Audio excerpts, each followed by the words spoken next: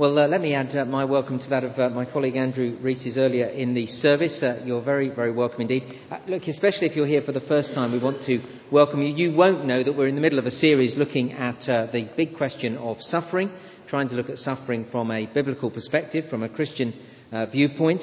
And so we come to the fourth in a series of 5. And this week we're looking at God, knowing God through suffering. You might find it helpful to dig out the handout that I've had produced for us, that you should find in your notice sheet and in your service order. That will help you as we go through, I think. So do hold on to that.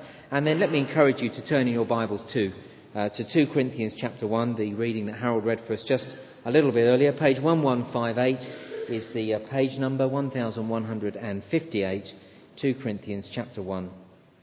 Verses 1 to 11. Let me ask you if you believe in any way that we can gain through suffering. Take the current economic crisis. Great misery has resulted from the recession that we've found ourselves plunged into in these last months. People have lost their jobs, they've had their homes repossessed, they've been burdened with debt. The stress that has been piled onto individuals and families and the misery it has caused is a terrible thing. However, can we not see that the credit crisis could be the only way that this nation could learn some important lessons that it needs to learn? We may not learn them, but potentially as a nation will we learn through this crisis to see the danger of racking up ever-increasing debt, living on credit, spending what we don't have, living a highly materialistic lifestyle. Could it be that through this real time of hardship, some will come to their senses and not only act to change their credit rating, but change their whole outlook on life? Could some come to the realization that we are spiritually bankrupt without the Lord? If that happened, that would be a good thing, wouldn't it? It would be an amazing thing if it happened for us as a nation, but even if it happened to individuals, it would be a good thing. Now, we do not for 1 minute rub our hands together with glee at the present crisis, but can you see that it might bring some to know Jesus Christ, which is a good thing? See, suffering is sometimes the only way we will listen to God. As C.S. Lewis so famously wrote, and many of you will know this quote, but for those who don't, it's worth quoting. C.S. Lewis wrote, "God whispers to us in our pleasures, speaks to us in our conscience, but shouts in our pains. It is his megaphone to rouse a deaf world." How we assess the value of suffering will, of course, largely depend on our ultimate aim in life. If our aim in life is to be happy, and by that we mean comfortable, materialistic, emotionally, physically well off, if that is our aim in life, then of course suffering is just a pain in the neck. It can only ruin life. Yet even a moment's thought will demonstrate that none of us actually believe that pain is completely worthless, even if we have a very hedonistic lifestyle. No pain, no gain, we say as we work out. It is necessary to endure pain to be in good shape physically. We kind of know that. For many here, to have climbed the career ladder meant making painful sacrifices. See, pain can be useful, but our aim in life will determine whether we consider that there is any benefit really in our suffering. So what should the Christian aim for life be in life? Well, God's aim for us is that we might become more like Jesus.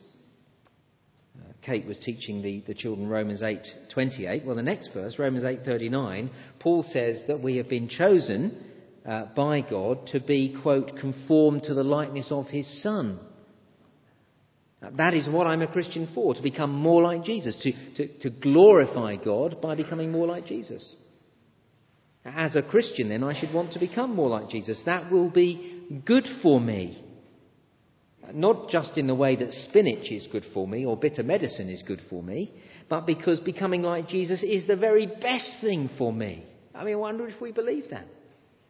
To become more and more like Jesus is to become more and more content and satisfied. To become more like Jesus is to become closer to God. And to become like Jesus is to discover what I am made for. As I get to know God better and become more like him, I will find real deep satisfaction. I will find myself, to use the current phrase. So let me ask you again, do you believe in any way that we can gain through suffering? Indeed, is it true that I will learn through suffering? Are there some things that I will learn through suffering that I would not learn any other way? Well, this morning as we look at 2 Corinthians chapter 1, we will see that we can benefit from suffering. Now, please don't mishear me. I don't say this unthoughtfully.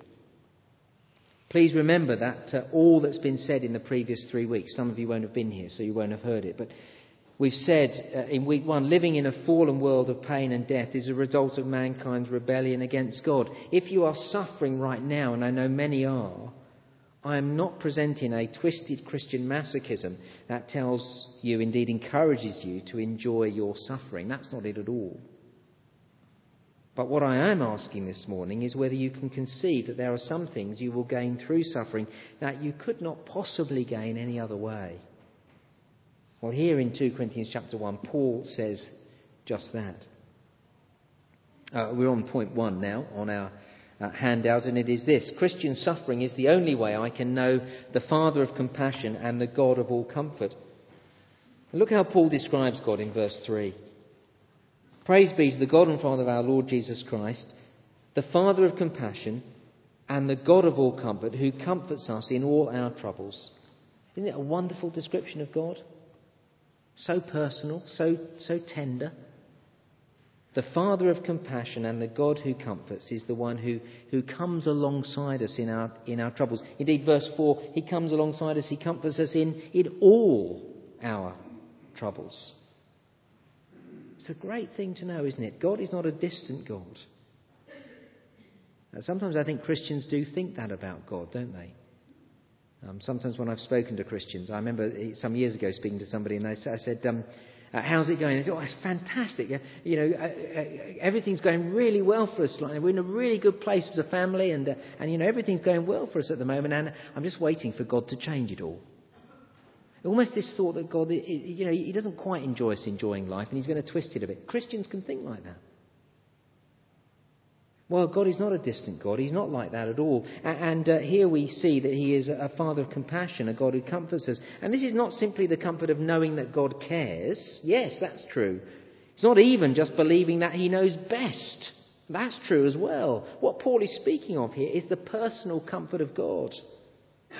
Don Carson describes it as the movement of God on the soul. So as I suffer, I experience his work in me.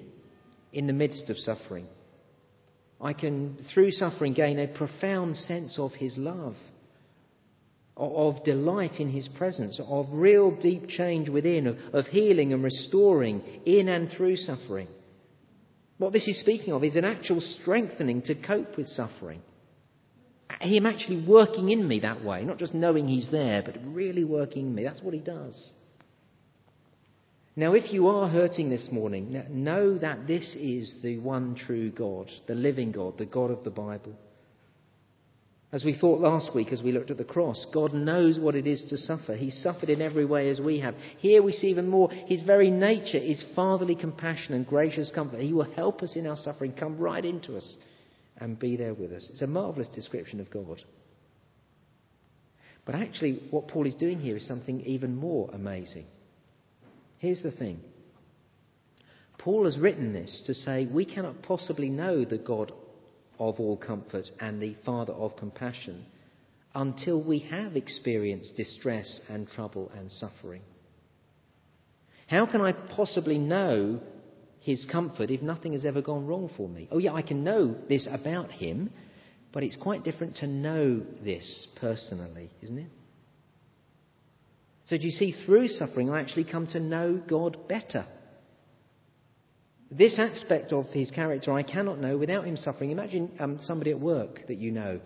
They might be brilliant in their field and you might see them as fantastic at their job. They might be great at admin. They might be good at managing. You know all these things about them. They seem a fairly nice character. But there's something you never knew about them.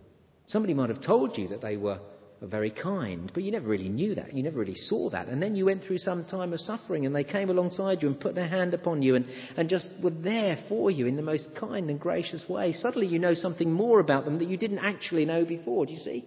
That's how it is without God, as we suffer. Jerry Sitzer says something very similar in this book that we've held up every week since we started. This is one of the 2 books that we're encouraging you to read. It's called A Grace Disguised. I want to still encourage you to read it, but we run out of copies, so we're trying to get hold of some more. Written, for those who haven't been here over the last few weeks, let me explain. Written by Jerry Sitzer after 3 members of his family were killed in a car crash. He was in the car along with all his family. His mother, his wife and one of his daughters died in the car crash that was caused by a drunk driver. And he says this: despite the fact that I'd been a Christian for many years before the accident, since then, God has become a living reality to me as never before. The Welsh hymn writer and evangelist, William Williams, it's a great name. It's my father's name, actually. I don't know whether he's named after. I don't think he was. Anyway, the Welsh hymn writer, evangelist, William Williams, testified that he gained on his deathbed more knowledge of himself and more knowledge of the goodness of God than during the previous 40 years of his life. Do you see, through suffering and hardship, we come to know God in a way that we could not know him without suffering. I think of a guy in his 20s who some years ago had the hardest time during a summer of Christian mission abroad. So he'd given up his summer to serve the Lord abroad. He was subject, while he was there, to verbal abuse from those that he was trying to reach out to. He often felt in danger physically. He was desperately lonely in another country, a different culture, away from his family and friends. Every day he found himself counting down the days until he could return home. One of the hardest experiences of his life. But when he got home and reflected on the experience, he said this: it's been tough, but I wouldn't change it for the world, because through it all I came to know the Lord as I've never known him before. See, suffering is the only way I can know the Father of compassion and the God of all comfort. And from that come many other benefits, as we'll see.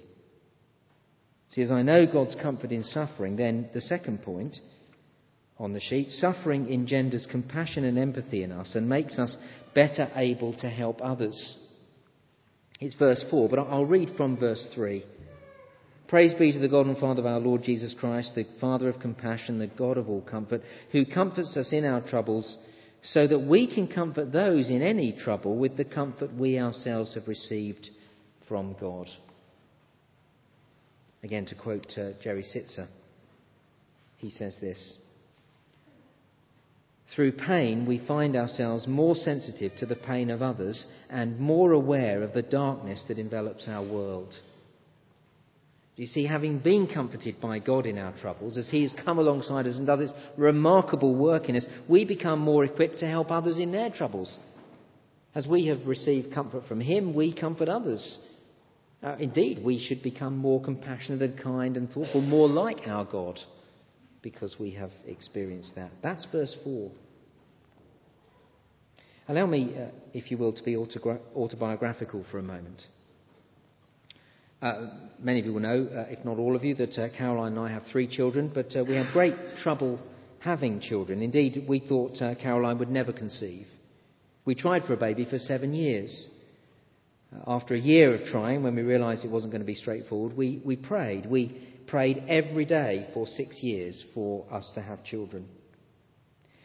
During that time, we came to the point where we thought we'd never have them.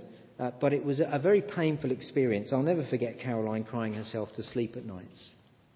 I want to say it was undoubtedly a more difficult time for Caroline, but it was difficult for me in a number of ways, not least for seeing the pain that she was going through. It was tough, but in time we came to accept that was the Lord's will for us, and we believed that he had other things for us. It wasn't easy, but we can say that the Lord comforted us. But here's the reason for telling you about this. Since then, we have found that the Lord has used our suffering to help others who are suffering through childlessness. Again and again, they've come to see us.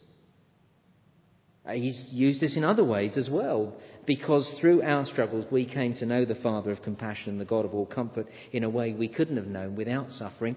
I trust it's made us more compassionate anyway, so we help others in other ways.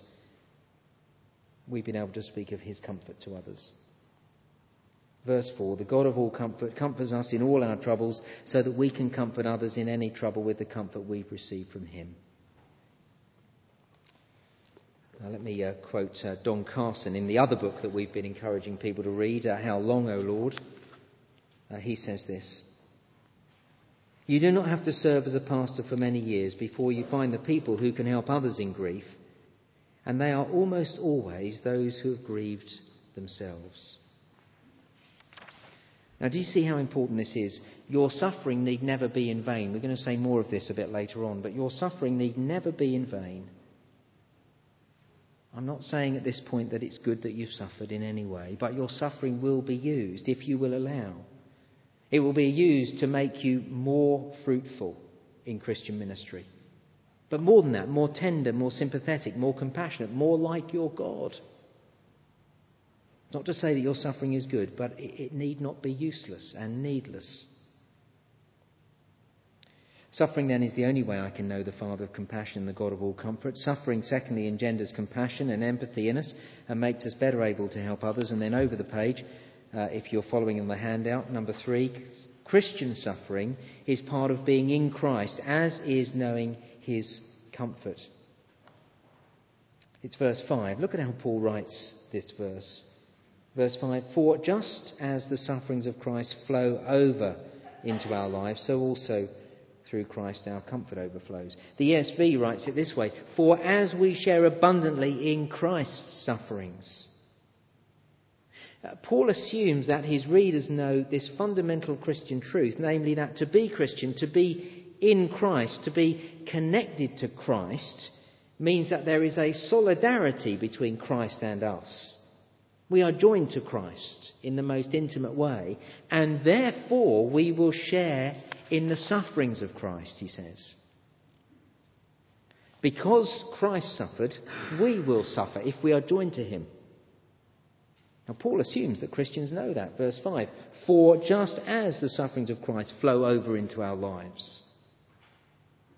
It seems to me, though, that a good number of Christians are under the misapprehension that becoming a Christian will make life easier, make life better, easier in that sense.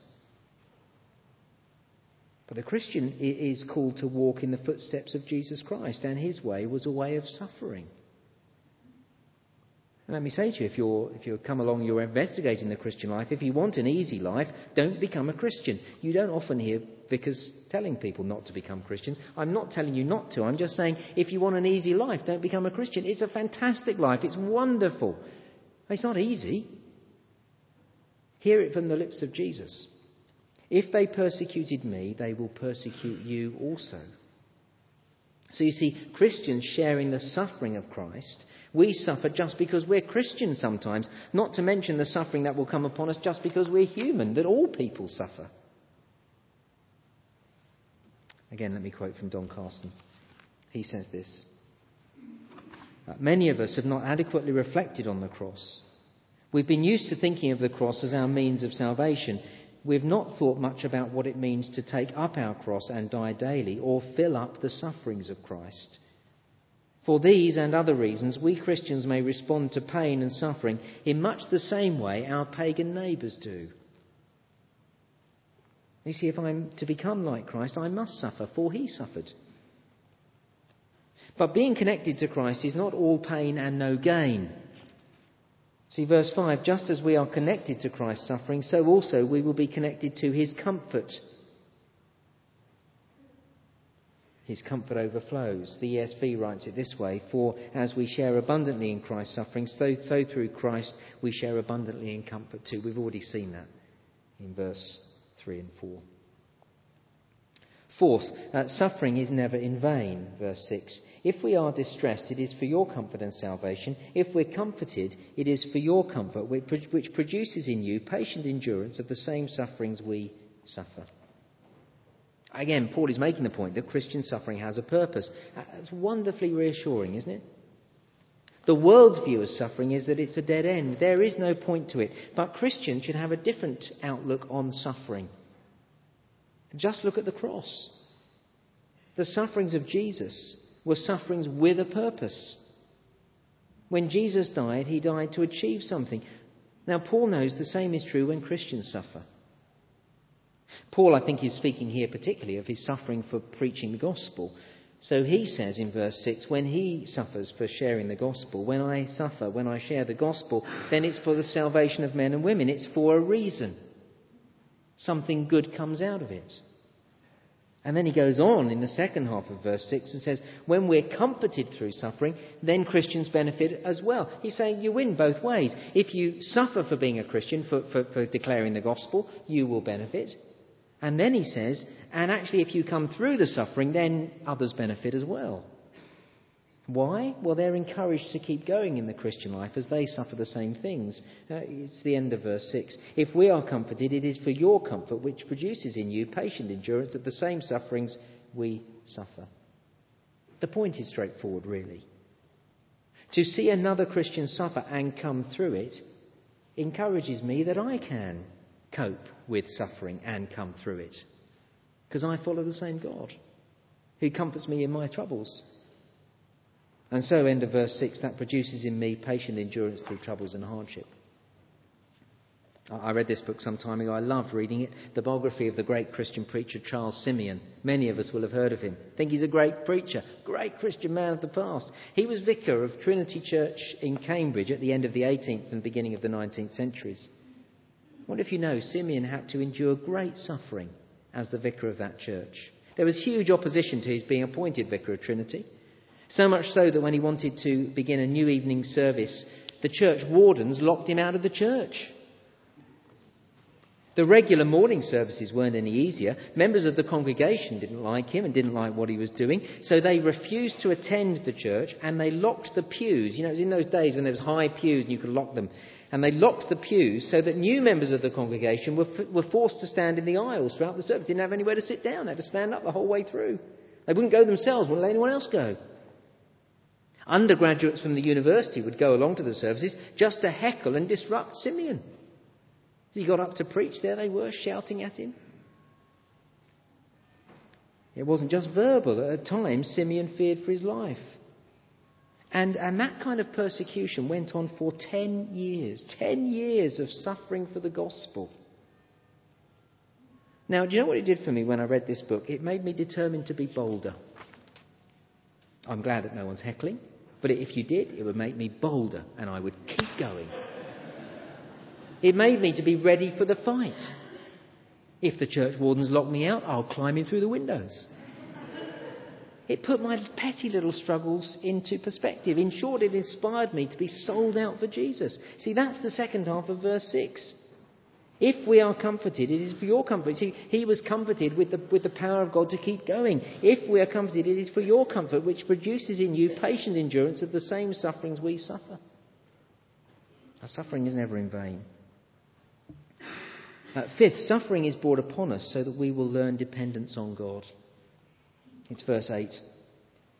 We do not want you to be uninformed, brothers, about the hardships we suffered in the province of Asia. We were under great pressure, far beyond our ability to endure, so that we despaired even of life. Indeed, in our hearts we felt the sentence of death. Then listen. But this happened that we might not rely on ourselves, but on God who raises the dead. These words are such an insight into Paul's life and ministry. Paul suffered. And he says of his suffering, this very particular suffering in the province of Asia, he says in verse 8, we were under great pressure. The word pressure is weighed down.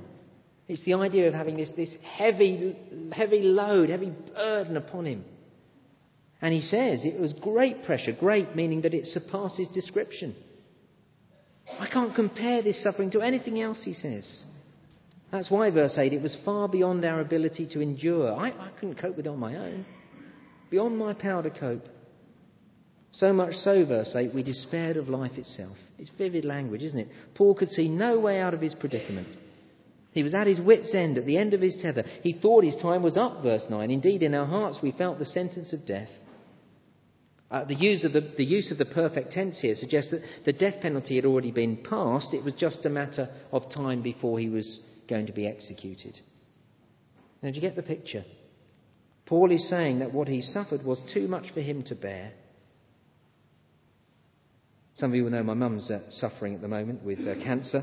I went to see her on Friday, and she's said to me then and before, I just don't know how I can carry on because of the chemotherapy. She doesn't know how she can keep going. She's not even halfway through the treatment. It's almost unbearable. That's what Paul's saying. When you suffer like that, where do you turn to? Paul says that suffering came upon him to make him rely on the God who raises people from the dead. Verse 9. See, when we go through unbearable suffering, there is only one place we can turn to, the Lord who raises the dead. Now, of course, we love life to be going well. I love life to be going well. We love it when the sun shines. But are you like me? When things are going well, when everything's bright and cheery and, I haven't got a trouble in the world, I rely less on the Lord. Isn't that odd? Here he is giving me all these wonderful blessings, life is going well, and I sort of spend less time with him. When the sun is shining, I don't feel my sense of my own inadequacy or how needy I am. I need the Lord because he gives me every breath I take. But I kind of feel when things are going well that I'm a king, I can take on the world, just me.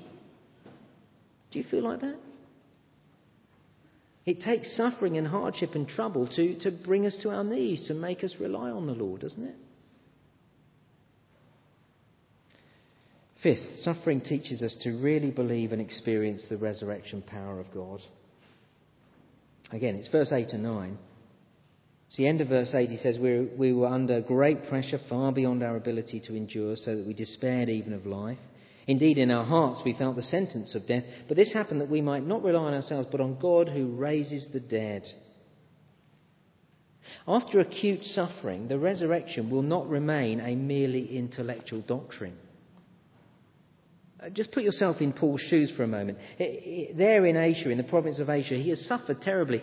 For him, he thought he was on death's row. You're quite convinced you're going to die. It's just a matter of time. Does that experience not bring you to a belief in the resurrection? Not just as a doctrine that you believe, I believe I'm going to be raised one day, but as something you have to believe, that you trust in, you cling on to with all your might. I meet some remarkable people in this job. People that no one else really knows very much about, but it's a privilege for me because so often I meet them when they're going through the hardest of times. Let me tell you about two of them. Two of the most impressive Christians I've ever met. The first was a young man, 17 years old. His name, Ashley Joseph. The other, a woman in her late 50s, her name, Tracy Trinder. Both of them died of cancer some years ago before I came here. As I spent time with both of them in their last days, they both displayed the most remarkable certainty in the resurrection. When people went into to Tracy's room in the hospice, they came out and they said things like this to me. They said, there's such peace in that room. She's an amazing woman. How is it that she's got such confidence that she's going to be all right after she dies? Amazing. Both of those people, Ashley and Tracy, both of them believed in the resurrection in a way that I don't. Because they had to. That's all they had. See, suffering teaches us to believe in the resurrection, and that is life-changing.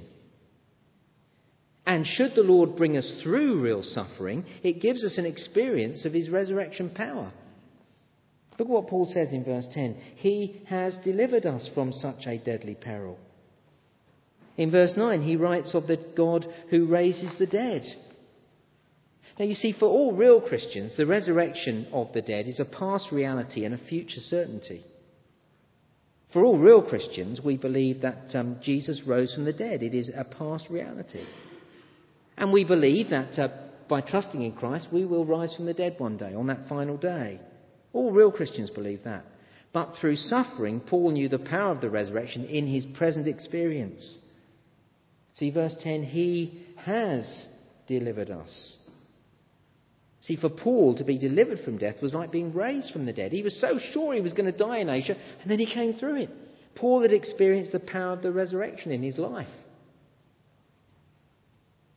And when we have that measure of certainty in God's power, it leaves us sold out for Christ, doesn't it? Because nothing can harm me. I was hearing only this week of someone who nearly died as a young man. The Lord brought him through, and it profoundly affected the rest of his life. He saw every day as an extra day that he'd been given to live in the Lord's service. He lived as if he was sold out for Christ, because he knew the Lord had raised him from death, and he had confidence that then in the resurrection beyond the grave. So what could bother him now? And let's be honest, most of us hedge our bets in the Christian life. Most of us hold back a little just in case it's not true. I mean, I do believe in the resurrection, but if I risk everything on it and it turns out that this gospel thing is not true, I've wasted my life. So I better invest a little bit in this life too. Is that right? But being completely certain of the resurrection is totally liberating for gospel living. Now, Paul got that through suffering and then being delivered by the Lord. Suffering then teaches us to really believe and experience the resurrection power of God. And 7, suffering can produce gratitude to God. Look at verse 11. Well, I'll read from verse 10.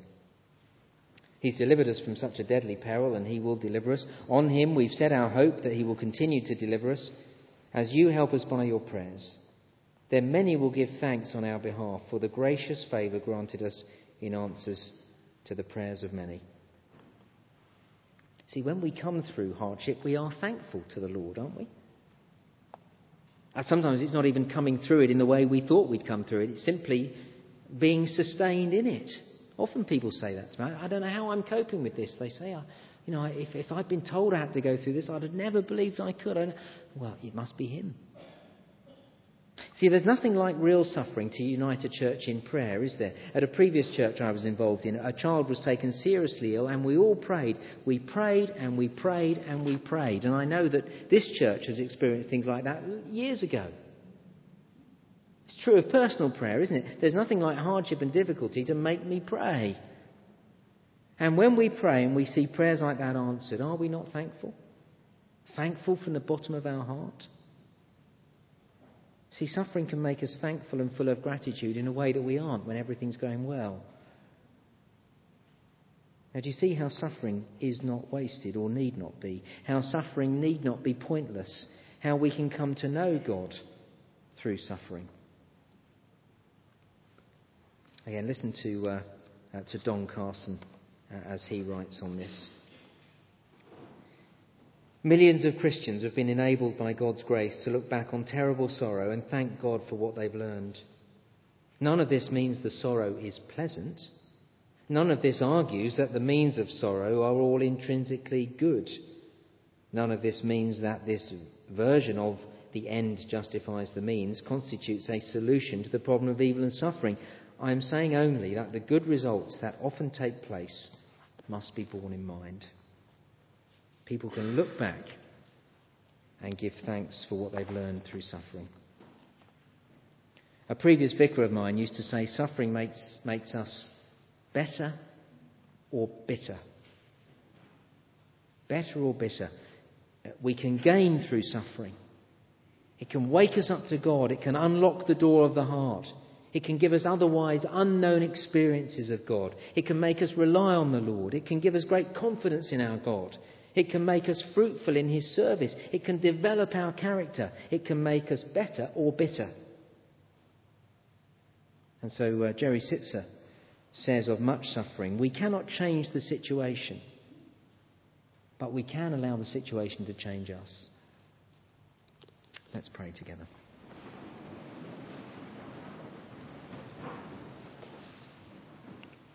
Well, let me leave a moment of silence for you to respond to all that we've heard.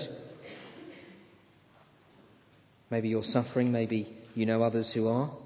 and you want to pray very personally in view of the things we've heard now.